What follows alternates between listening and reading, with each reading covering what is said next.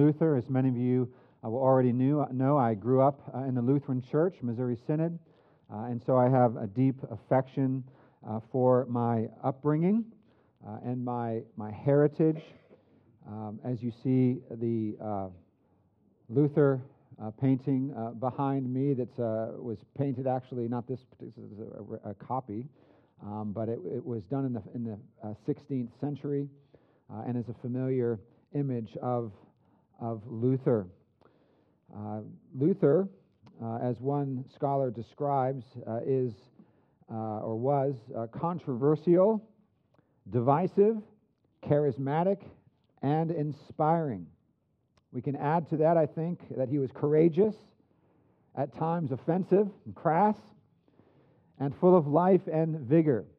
I was once asked in a question and answer at a conference after speaking on Luther, who would I rather spend time with, Luther or Calvin, if I had the choice? And I said, well, if I was going to go study and work on an essay in the library, I'd want Calvin with me.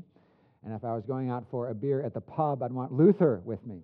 It's a pretty easy choice. Luther was such an extraordinary figure. He was real. He was authentic, warts and all. And it's refreshing to study his life. He was not a perfect man. He was a sinner saved by grace, and the Lord used him in an extraordinary way. And so tonight I hope we will celebrate God's grace in his life and God's truth through his life and ministry. Exsurge Domine. Arise, O Lord, and judge thy cause. The wild boar from the forest seeks to destroy your vineyard. End quote. This was the explosive opening line to Pope Leo X's papal bull concerning Martin Luther, issued at Rome on June 15th, 1520. The bull enumerated no less than 41 doctrinal errors in Luther's writings.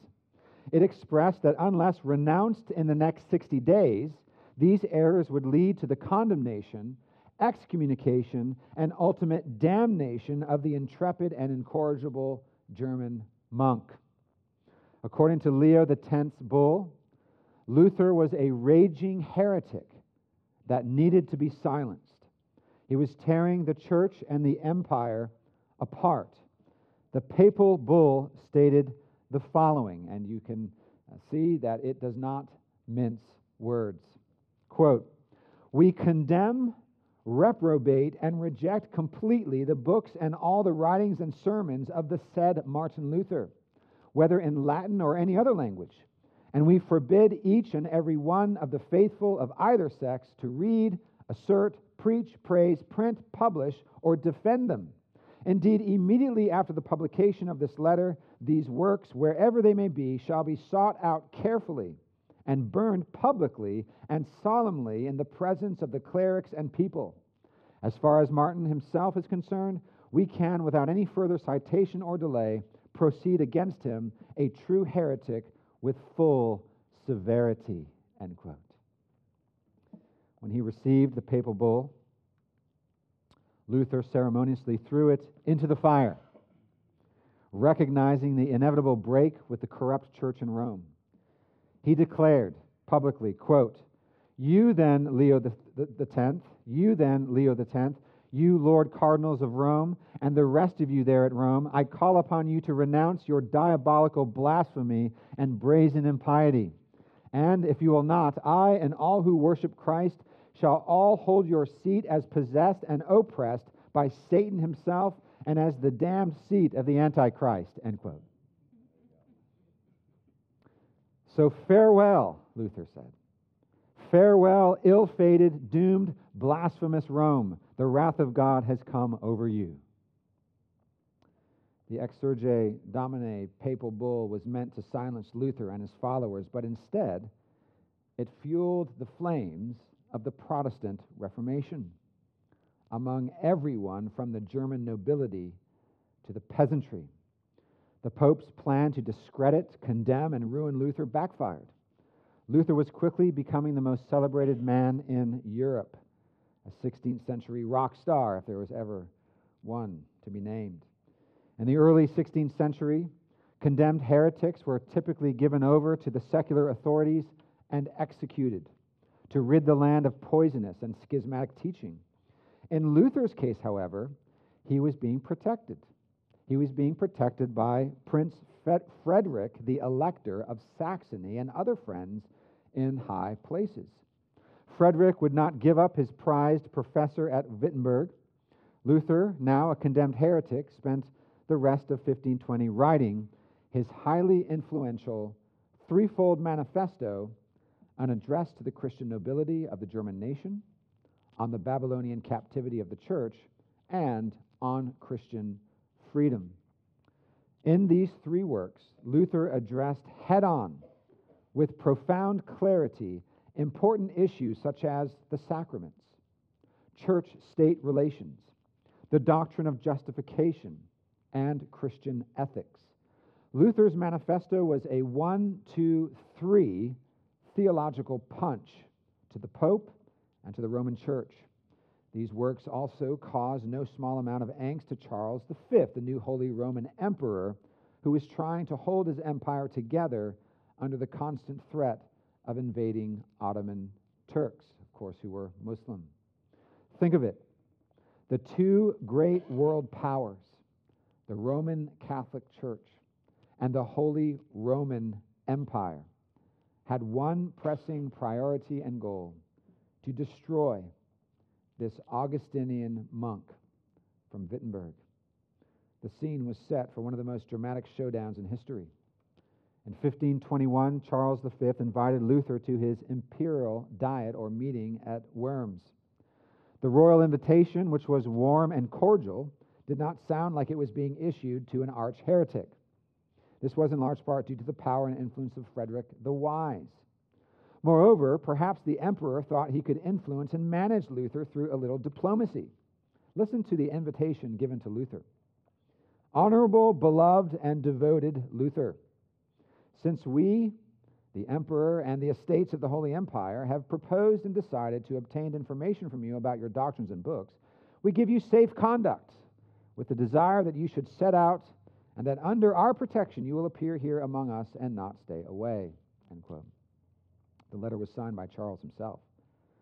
A safe conduct was issued by the emperor, promising essentially that no harm would come to Luther on his travels there, on his time there, and on his travel home. But this couldn't have been too comforting to the German reformer. He knew that just about 100 years earlier, in 1415, a man by the name of Johannes Huss was asked to come under safe conduct to share his own teachings with the ecclesiastical authorities. This was in 1415 at the Council of Constance. Emperor Sigismund offered Jan Hus a safe conduct after inviting him to explain his Reformation teaching at this council. After sharing his views, however, Huss was arrested, condemned, and burned at the stake as a heretic on July 6, 1415. Reformation historian Carlos Eyre put it this way: Luther had every reason to fear for his life. As Luther and his entourage traveled from the dusty roads of Wittenberg to Worms, they were met in every town with wild acclaim. The common people loved him, and as he entered the city of Worms, he was received with great adulation. Emperor Charles and the church officials were taken back by the massive support for Luther. They didn't expect it. There were pro-Luther signs nailed to the walls of buildings. His books were being sold in the market. Some had even written poems about him. In addition, images of Luther, like this, were being sold by local vendors. Worms was a veritable Lutherfest. The papal nuncio, Aleander, he wrote to Pope Leo about the support for Luther, saying this, quote, 9/10 of the people here are shouting Luther, and the rest of them shout death to the papal court. Even so, Emperor Charles V and the Roman Church were determined to discredit and demolish Luther once and for all. And so Luther appeared before Emperor Charles V and numerous secular and ecclesiastical officials for his first hearing on April 17, 1521. One can imagine the room abuzz with speculation as to how Luther would respond to the inquiry and to the immense pressure being put on him by the church and by the state. Beside Luther, at the hearing was a man named Hieronymus Schurf, a professor of canon and imperial law. Elector Frederick provided Schurf for Luther in case there were any legal questions that might need clarification or correction. In front of Luther was a stack of 25 books, his own books. And a man named Johannes Eck, not of Leipzig fame, but the chancellor to the Bishop of Trier, asked Luther whether or not the books were his. Luther's attorney objected and asked that every title be read before he would agree to saying that they're all his. He did so, and Luther responded in the affirmative. Eck's second question underscored the fact that the emperor and his band were not interested in dialoguing with the reformer. There would be no debate. They simply wanted him to renounce his writings, or not, and if not, to orchestrate his ruin. Are you prepared to recant what you have written in these books? Luther was asked. What Luther did next was totally unexpected, and perhaps even a bit of a letdown for Luther's supporters and even his enemies. He didn't answer. He asked for more time. After receiving a rebuke that he should have been prepared to answer already, he was granted one day to consider. Here we are taught that Luther was not an impetuous firebrand. He felt deeply the profound weight of the moment and the very serious implications of his answer. He wanted more time to seek God and to wait upon him in prayer. Imagine he is coming up against 1,000 years of teaching, canon law, confessions, councils, papal statements. And so the next day, early evening, April 18th, 1521, Luther stood once again in the hall before the council. The room is said to have been so packed that no one but Charles V could be seated. Luther was again asked, "Will you recant?" Luther responded by briefly explaining that many of his writings teach basic Christian doctrine and practice, and some of them repudiate the corrupt practices of the church, which he knew that many Catholics in the room would have believed. If he were to repudiate these, he said, he would be, quote, doing nothing but strengthening tyranny. He then admitted that some of his writings were harsh and intemperate in tone, and for that, he said he was sorry. But the council wasn't interested in hearing Luther's musings and apologies. They wanted a simple answer to a simple question: will you recant? Luther's courageous answer has inspired Protestants for 500 years. Luther responded by saying, "Since your majesty and your lordship seek a simple answer, I will give it in this manner, neither horned nor toothed, unless I am convinced by the testimony of the Scriptures, or by clear reason, for I do not trust either in the Pope or in councils alone, since it is well known that they have often erred and contradicted themselves. I am bound by the Scriptures I have quoted, and my conscience is captive to the Word of God. I cannot and I will not recant anything, since it is neither safe nor right to go against conscience. Here I stand. I can do no otherwise. May God help me. Amen." When Luther finished, some cheered, and others said, "To the fire with him." Not unlike the responses that our Lord Jesus Christ received in his public ministry and the apostles. Luther was now public enemy number one in both church and state. As he left the building, Luther is reported to have said, "I am finished." After the day's meetings, Charles V gathered 6 of his 7 electors and several other nobles to speak to them.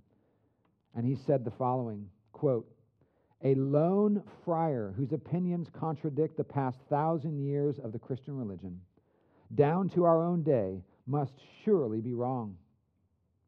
Therefore, I am totally determined to commit all of my resources against him, my lands, my friends, my body, my blood, my life, and my soul. For not only I, but you of this noble German nation, who are preeminent defenders of the Catholic faith, would be forever disgraced, along with our successors, if by our negligence not only heresy, but the mere suspicion of heresy were to survive." End quote. A month or so later, on May 26, Charles V issued the Edict of Worms, a royal decree which declared Martin Luther an outlaw and, quote, wanted him punished as a notorious heretic, as he deserves. Enough to make most men crumble. What pressure? What pressure? What drama? What intrigue? What a moment in Reformation history. A lowly preacher and professor of theology from a backwater town in Saxony stands up to the Holy Roman Emperor and the Pope to defend the gospel and bring Reformation to the church. It's one of the greatest narratives in history that anyone can appreciate, Christian or non-Christian. But as we reflect upon Luther's life and ministry, it's important that we are not only gripped by his adventurous times or inspired by his undaunted courage, we also need to learn from his biblical convictions, especially as it pertains to the Word of God, the gospel, and the Christian life. Indeed, if ever we needed to hear the voice of Luther on these themes, it is today, 5 centuries after the nailing of the 95 Theses. For we live in a broad evangelical culture that has largely lost confidence in the Scriptures, and placed confidence in techniques and in methods that do not comport with the Word of God. We have lost confidence in the Bible. We are living in an age that misunderstands the true nature of the gospel and that fails to provide a biblical vision for the Christian life, especially as it concerns marriage and family. Luther's life and times powerfully remind us that we need to recover a high view of Scripture in our denominations and in our congregations, one that not only believes in the inspiration of Scripture, but also the authority of Scripture and the sufficiency of Scripture and the efficacy of Scripture to do what God says it will do in the lives of His elect. We need pastors who are willing to lose their jobs and, if necessary, their very lives over their commitment to biblical truth. We need to recover confidence in the means of grace, the Word, sacraments, and prayer, these ordinary and effectual means that Christ Himself has promised to bless for the salvation of His people. We need to recover and proclaim a proper understanding of the gospel. Too many still believe in a theology of glory. That is, that they may be saved by good works, and that the gospel is really about my happiness and well-being and not salvation from sin, Satan, hell, and death. We need to renew our commitment to and make a strong stand for biblical marriage and sexuality as we live in a world that is confused about such matters. As we shall see, Luther brought correction to false teaching about these subjects within the church and his culture. We need to be willing to do the same no matter what the cost. Dear friends, as we hear the hammer blows on the castle church door in Wittenberg, and as we witness a defiant Luther standing alone against the great powers of Europe for the sake of Christ and the gospel, let's consider what needs to be done in our own day to stand for and even to recover biblical Christianity. Biblical Christianity. What stands, we must ask ourselves, are we willing to make? Do we have the mettle to stand firm if or when persecution were to break out against us? Are we ready to confess that Christ is Lord and that we believe that He is raised from the dead in our hearts? What comforts are we willing to sacrifice for the sake of the gospel? These are some of the questions that we should be asking as we reflect upon the life and ministry of this magisterial reformer. Well, Luther's life did not begin at Worms, of course. It began in the town of Eisleben, where he was born on November 10th, 1483, to Hans and Margaret Luther. Only a few weeks after Martin's birth, his family moved to the town of Mansfield. His father, Hans, was a miner, and over time worked his way up to a manager's role. Desiring more for his son than a life in the mines, Hans Luther sent Martin to the University of Erfurt in 1501 to pursue a career in law. But God, the great disruptor of human plans, radically changed the course of Luther's life. On his way back to Erfurt, after visiting his family in Mansfield, Luther found himself, as I mentioned this morning, caught in a terrible thunderstorm. As lightning struck all around him, he was terrified. His medieval Roman Catholic sensibilities quickly emerged, and he cried out, "Saint Anne, save me, and I will become a monk." Saint Anne being the patron saint of miners and also a protector from the storms. To the annoyance of his father, Martin followed through on his vow to become a monk. He joined the Augustinian monastery on July 17, 1505 in Erfurt. After 1507, Luther went through deep and searching spiritual struggles at the monastery, the so-called Anfechtung. One writer described Anfechtung as, quote, doubt, panic, despair, desolation, and rage rolled all into one abysmal experience, a downward spiral leading into hell itself. It's kind of like Clemson football when I think about it. The Anfechtung. This is what Luther was feeling deeply in his heart. Doubt, panic, despair, desolation, rage rolled into one abysmal experience, a downward spiral leading into hell itself, which made Luther think that God had abandoned him forever, end quote. Indeed, Luther could not resolve the problem of how he, a wicked sinner, could ever be accepted or justified in the eyes of a holy God who demands perfect obedience. Heiko Obermann, by the way, if you want to read an excellent Luther biography, read Heiko Obermann, Obermann, his book called Luther, Man Between God and the Devil. Heiko Obermann explains that Luther's, quote, restless monastic life, with its intense asceticism and mortification, was informed by a conviction held throughout the Middle Ages that only by striving for perfection could one even hope to exist before God, end quote.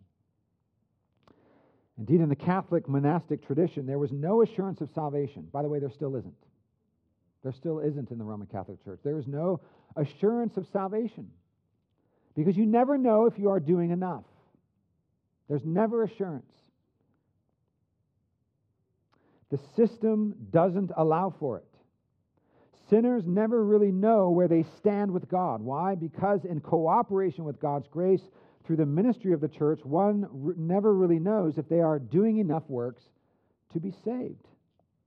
Carlos Eyre explained it this way, quote, even in its most sophisticated and erudite formulations, Catholic theology taught that salvation effected by Jesus Christ through his church on earth ultimately hinged on what one did or did not do in his life, in this life. Christ saved one from sin and damnation, yes, but one's behavior determined whether or not one would gain heaven, or how long it might take to get to heaven from purgatory, end quote.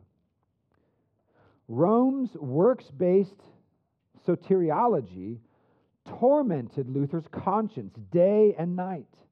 He never felt like he was doing enough to earn God's favor, even though, in his own words, he, quote, kept the rule of my order so strictly that I may say that if ever a monk got to heaven by his monkishness, it was I. And he added this, quote, all of my brothers in the monastery who knew me will bear me out. If I had kept on any longer, I would have killed myself with vigils, prayers, reading, and other work, end quote. During these years, Johann von Staupitz, the vicar general of the Augustinian order in Germany, became Luther's mentor and intimate spiritual counselor. Luther said of him, that if it had not been for Dr. Staupitz, I would have sunk into hell. Von Staupitz encouraged Luther to read and study the Scriptures to discover God's love and mercy.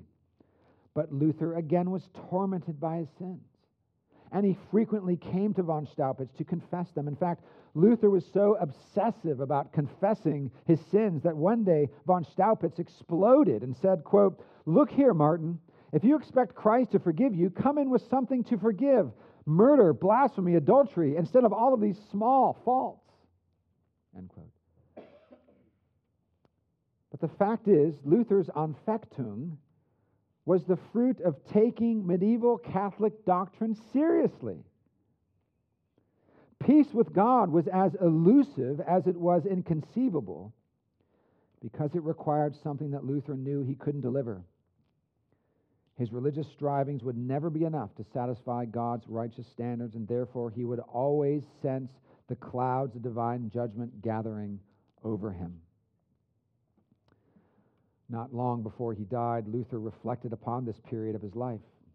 He said that, quote, "I could not believe that God was placated by my good works. I did not love, yes, I hated the righteous God, who punishes sinners, and secretly, if not blasphemy, I was angry with God. I raged with a fierce and troubled conscience." End quote. It's a truism that the life of a monk can be overly introspective. With Luther's intense battle raging within, von Staupitz believed that what he needed most was to get out of himself. Perhaps a trip to the eternal city, to Rome, would help him. Maybe this would inspire Luther's faith and allay his fears. So von Staupitz sent him on a pilgrimage to Rome. Rome was over 800 miles from Wittenberg, and so the trip would last for about a year of his life.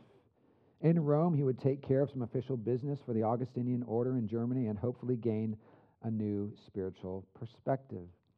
His time there, however, was anything but encouraging. Luther witnessed the deep and vile corruption of the Roman Catholic Church. Brothels dedicated to clergymen. Reports of the Pope's numerous illegitimate children. Holy trinkets for sale on every corner. An endless stream of relics to venerate. Rome was a cesspool of idolatry and immorality. Luther referred to Rome as a wicked harlot, and he would later make Rome a regular target of severe criticism. He returned home not spiritually refreshed, but disillusioned. If Rome, the epicenter of the Catholic Church, could not bring him closer to God, what could? In late summer of that same year, 1511, von Staupitz sent Luther to the fairly new University of Wittenberg to study the Scriptures and earn a doctorate. It was between 1512 and 1516, now a professor of theology at Wittenberg, that Luther went ad fontes, back to the fountain, back to the sources of the Bible and the Church Fathers, and discovered the rich treasure of truth in the Scriptures as well as in St. Augustine. As Luther lectured on the book of Psalms and Paul's epistle to the Romans, his Protestant convictions began to take shape. It's hard to pinpoint exactly when Luther's heart was awakened to the gospel, when his spiritual breakthrough took place, as it were. But later, reflecting upon his breakthrough while studying the book of Romans, Luther explained that Romans 1:17 was critical. While studying Romans, Luther was still in turmoil over the question, how can wretched, wicked, rebel sinners ever be made right with the holy, righteous, triune God? In other words, if God is just and cannot overlook sin, how can unrighteous mankind be saved? Countless good works, innumerable confessions, unending penitential tears, and 10,000 lifetimes of service to God could never begin to pay the enormous debt of our guilt or produce the righteousness required by God for our salvation. This being so, Luther thought, how can anyone reach heaven? How can anyone be just before God?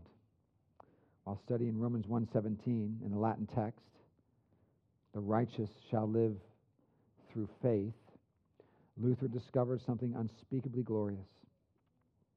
Indeed, as he sat by himself in that quiet library in his cloister in Wittenberg, by grace, God gave him the key to unlock the door that leads to the unsearchable riches of salvation in Christ.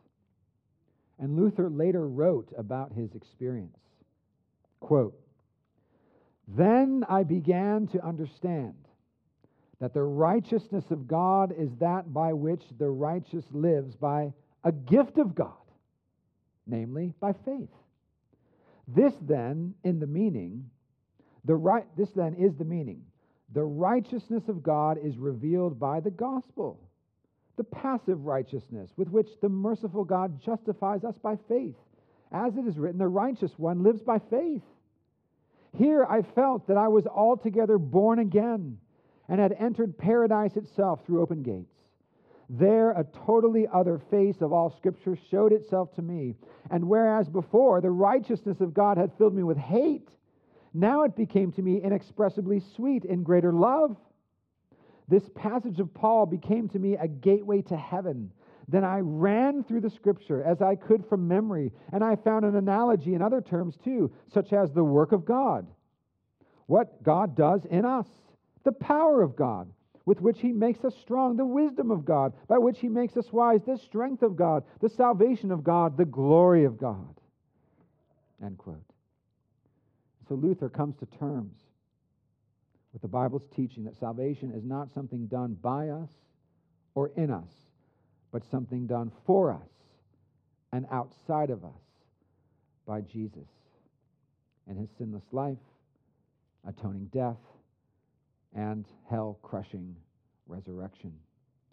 Like a man with severely impaired vision who puts on prescription glasses for the first time, Luther saw everything from this new gospel perspective. He now understood that in Christ, our sin debt has been paid and a perfect righteousness has been imputed to us and is received through faith. Christ was condemned for us on the cursed tree that we might be rescued from hell.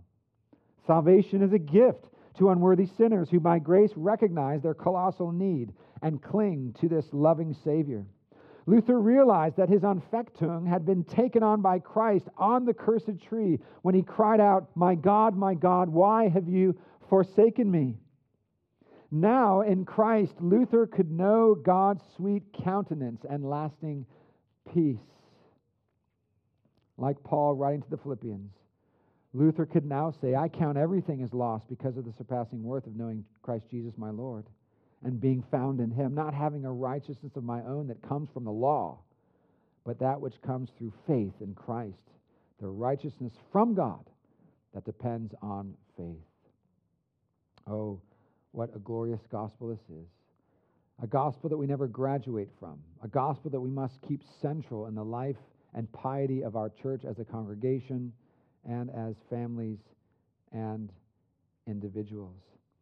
This gospel must never be assumed in our church, but rather this good news should be preached and taught with clarity and regularity and loved and appreciated. The gospel of justification, adoption, and sanctification through vital union with Christ must always be at the center of our worship, our catechesis, our discipleship, our piety. It must never be an afterthought. It must never be a footnote in our lives. The gospel must always be central.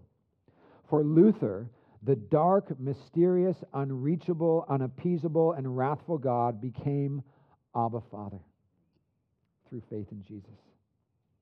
It was a gospel breakthrough that Luther wanted to share with the world and with the church. In the years leading up to 1517, a new and very worldly pope named Leo X rose to power.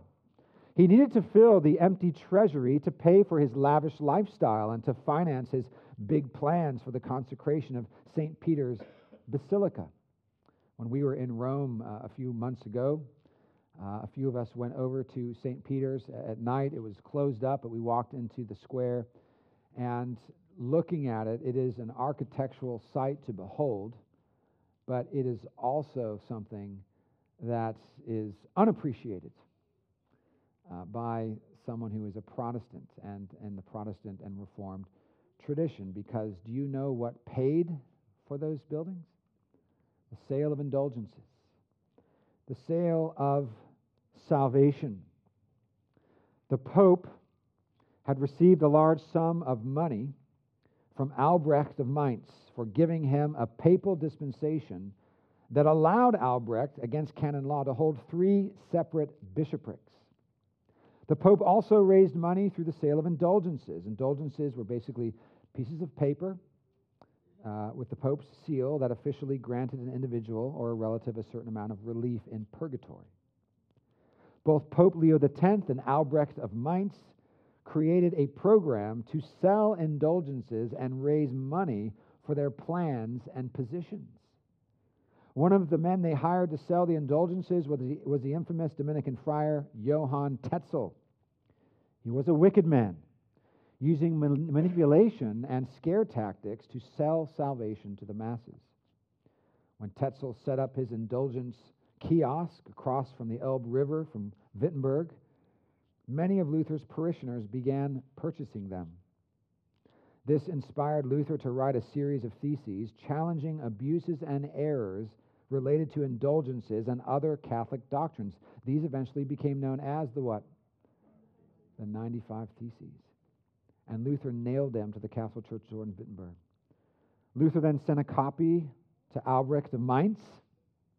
Here you go. And Albrecht of Mainz, of course, sent the copy to the Pope. Luther had successfully picked a fight with Rome. The next 3 years for Luther were some of the busiest of his life. In May of 1518, Luther wrote and presented 28 theses in Heidelberg, Germany, at the Heidelberg Disputation. He showed the disparity between the theology of glory and the theology of the cross. I mentioned this in a sermon just a few weeks ago.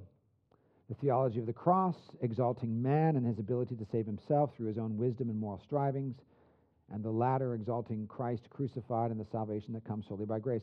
Listen to Thesis 25 of the Heidelberg Disputation. It summarizes the theology of the cross well. Quote, "He is not righteous who does much, but he who without work believes much in Christ." Don't you love that? He is not righteous who does much, but he who without work believes much in Christ. Of course, this is talking about salvation and justification. Martin Bucer was in attendance at the Heidelberg Disputation, and some scholars believe this is where he was born again. So much we could say here. But after the dramatic encounter at the Diet of Worms in 1520, Charles V issued a royal edict that declared Luther an outlaw. He was no longer under any civil protection. His enemies could eliminate him without fear of reprisal, and his enemies were numerous and powerful. Think of it. Luther was excommunicated and declared a heretic by the church and pronounced an outlaw by the state. How in the world, if you were going to bet on whether or not he would live a long life, I think you would probably bet that he wouldn't. Refusing to sign the Edict of Worms and fearing for Luther's life, Frederick the Wise hatched a secret plan to kidnap Luther on his journey back to Wittenberg, and to do so in such a way that people would wonder if he was dead or alive.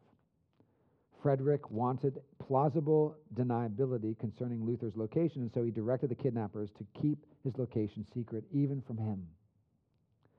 They took him to one of Frederick's castles, the Wartburg Castle, and the town of Eisenach.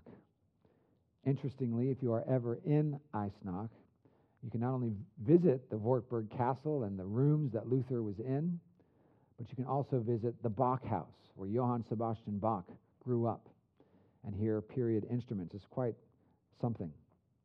Luther stayed incognito in this castle for 11 months, assuming the name Junker George, or Knight George. He grew out his hair and his beard for cover. He was a Jesus freak from the early 70s, basically. That's what he looked like. He was not idle in his captivity, however. No, in fact, during this time, he translated Erasmus's newly published edition of the Greek New Testament into German.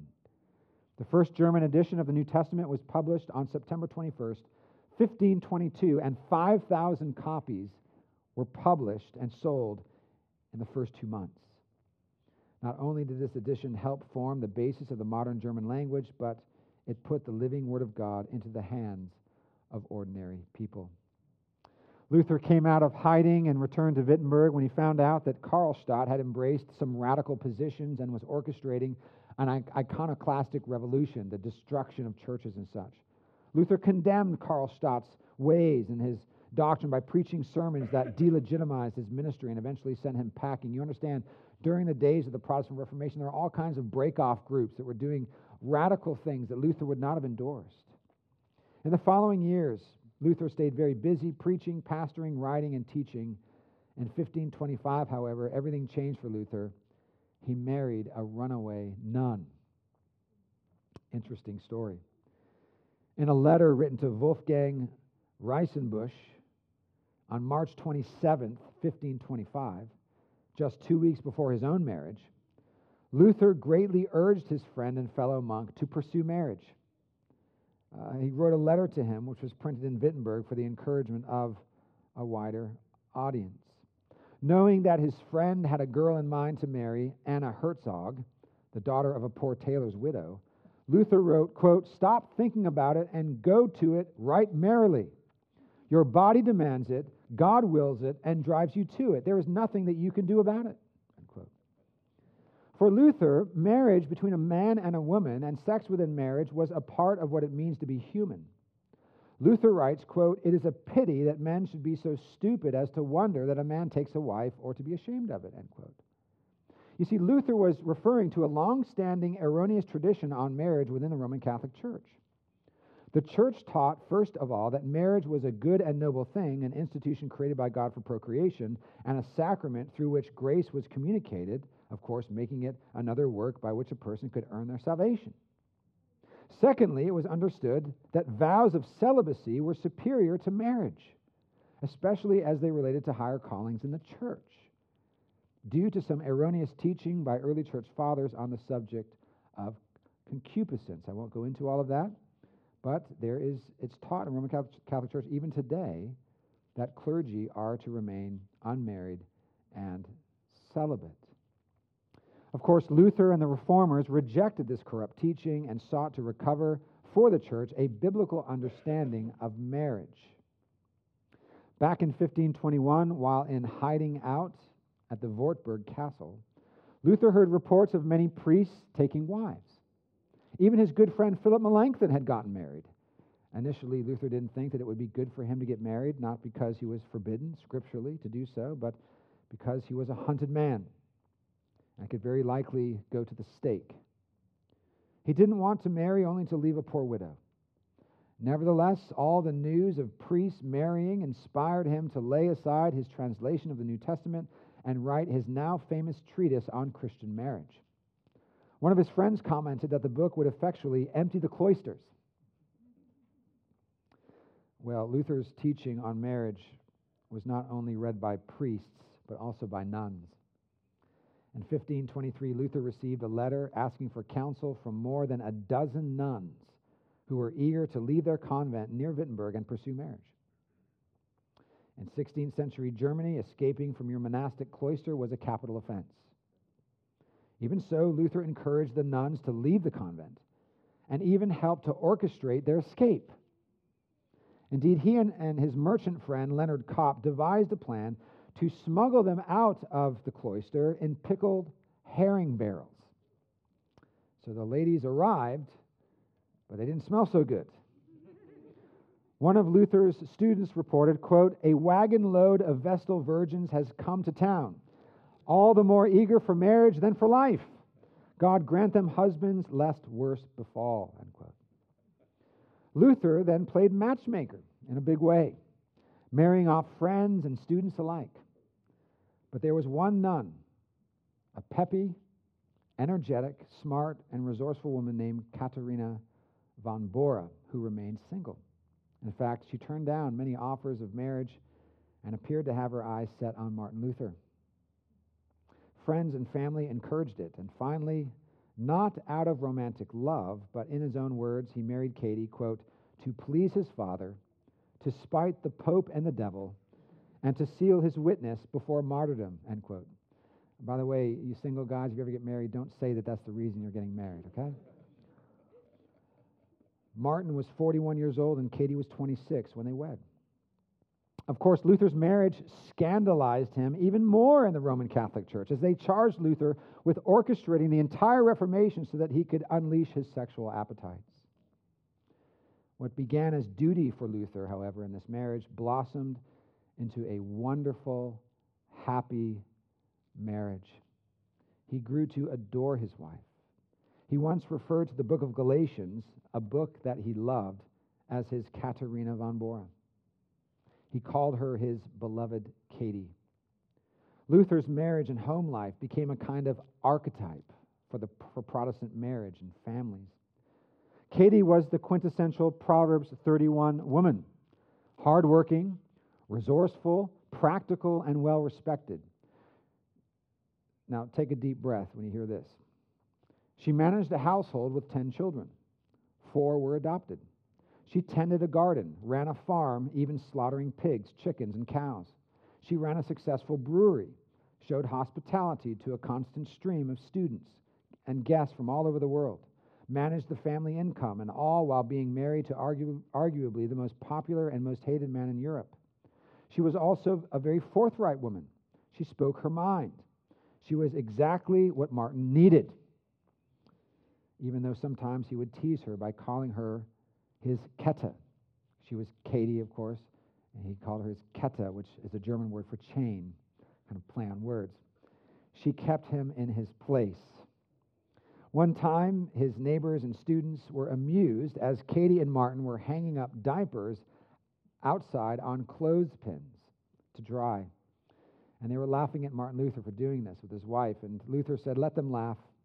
God and the angels are smiling in heaven." Luther catechized his children with the very catechism that he produced, the catechism that I learned as a child, reciting those powerful words, quote, "I believe in Jesus Christ, who, when I was lost and damned, saved me from all sin and death and the power of the devil, not with gold and silver, but with his own precious holy blood and his sinless suffering and death, that I might belong to him and live in his kingdom and serve him forever in goodness, sinlessness, and happiness, just as he is risen from the dead and lives and reigns forever. This is really so." End quote.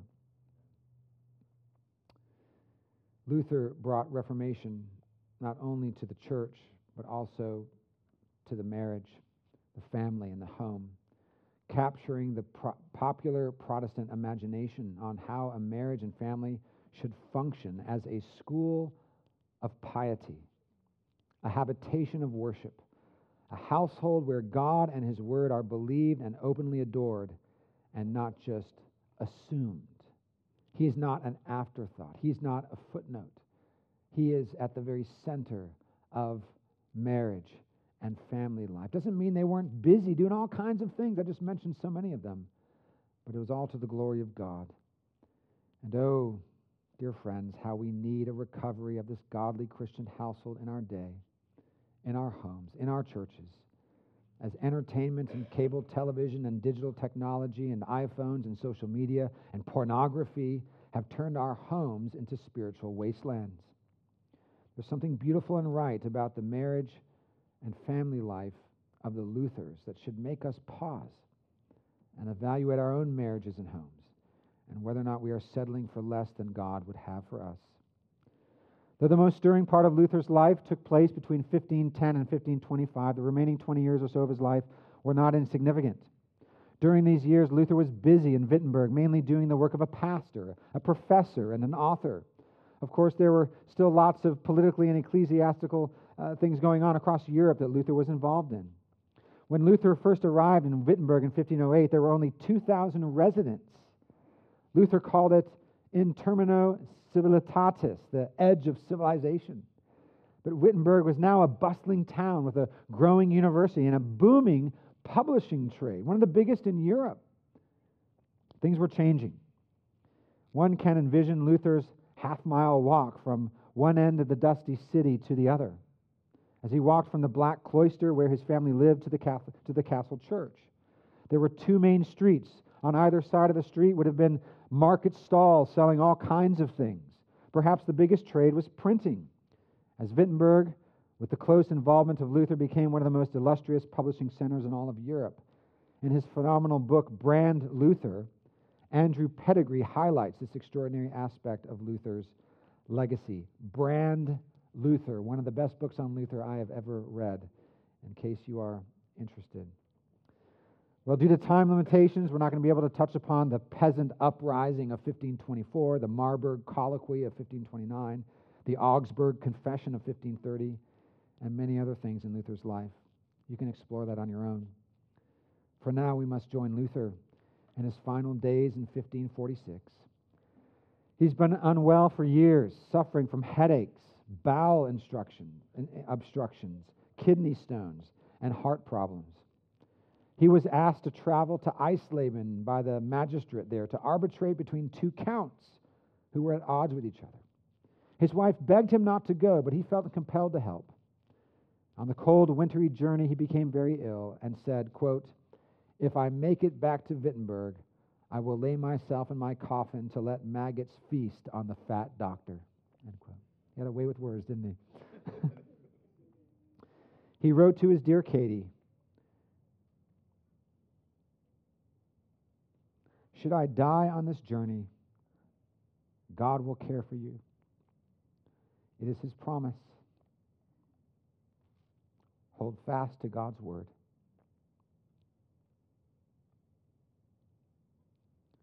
He died in Eisleben, the town of his birth, 63 years earlier. Some of his last words were, "We are beggars. This is true." Katie died 6 years later, and on her deathbed declared, "I cling to Christ like burr to cloth." The Luthers died as they lived, viewing themselves as beggars and burrs who cling to Christ, their Savior alone, for salvation. Martin Luther was buried in Wittenberg on February 22nd, 1546, not in a graveyard, but in front of the pulpit in the castle church. A constant reminder to all who visit the grave that he was a preacher not of himself, but of the unshakable word of Christ. A couple of words in conclusion. Some have asked over the last few years, is the Reformation over? Well, if you're talking about that historic Reformation that took about 60 years in the 16th century, yes, that's over in a sense, but is the Reformation over? No, it is not over. It is always happening because the church is always embracing error. The church is always giving in to cultural pressures. There are always reasons for reformation, for holding fast to the truth and bringing the church back to the gospel.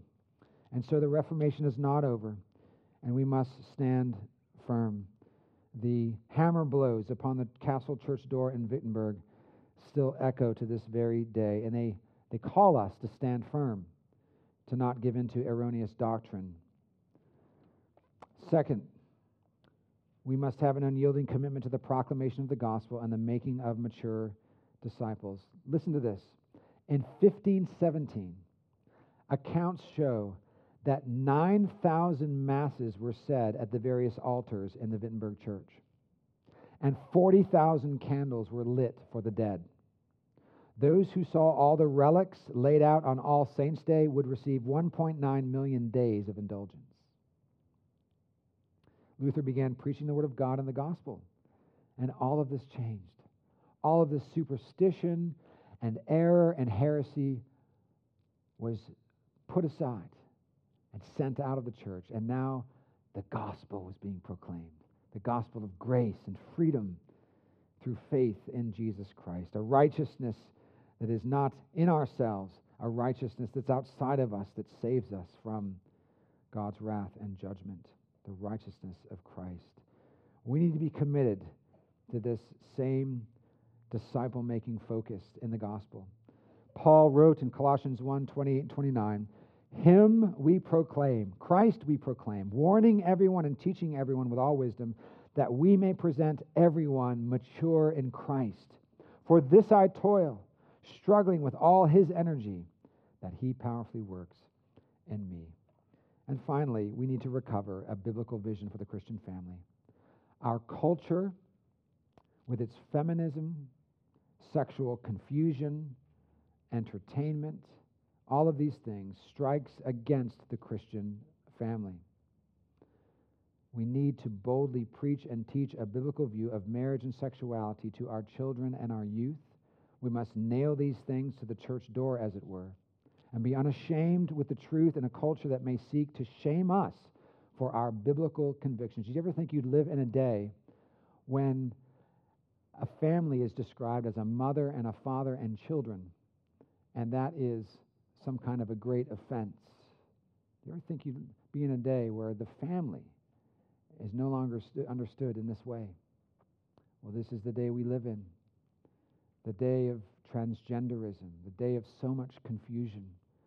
And so we hold our convictions without wavering and with a heart of love for God, a heart of love for the lost, a heart of love for those who are confused and who need Christ.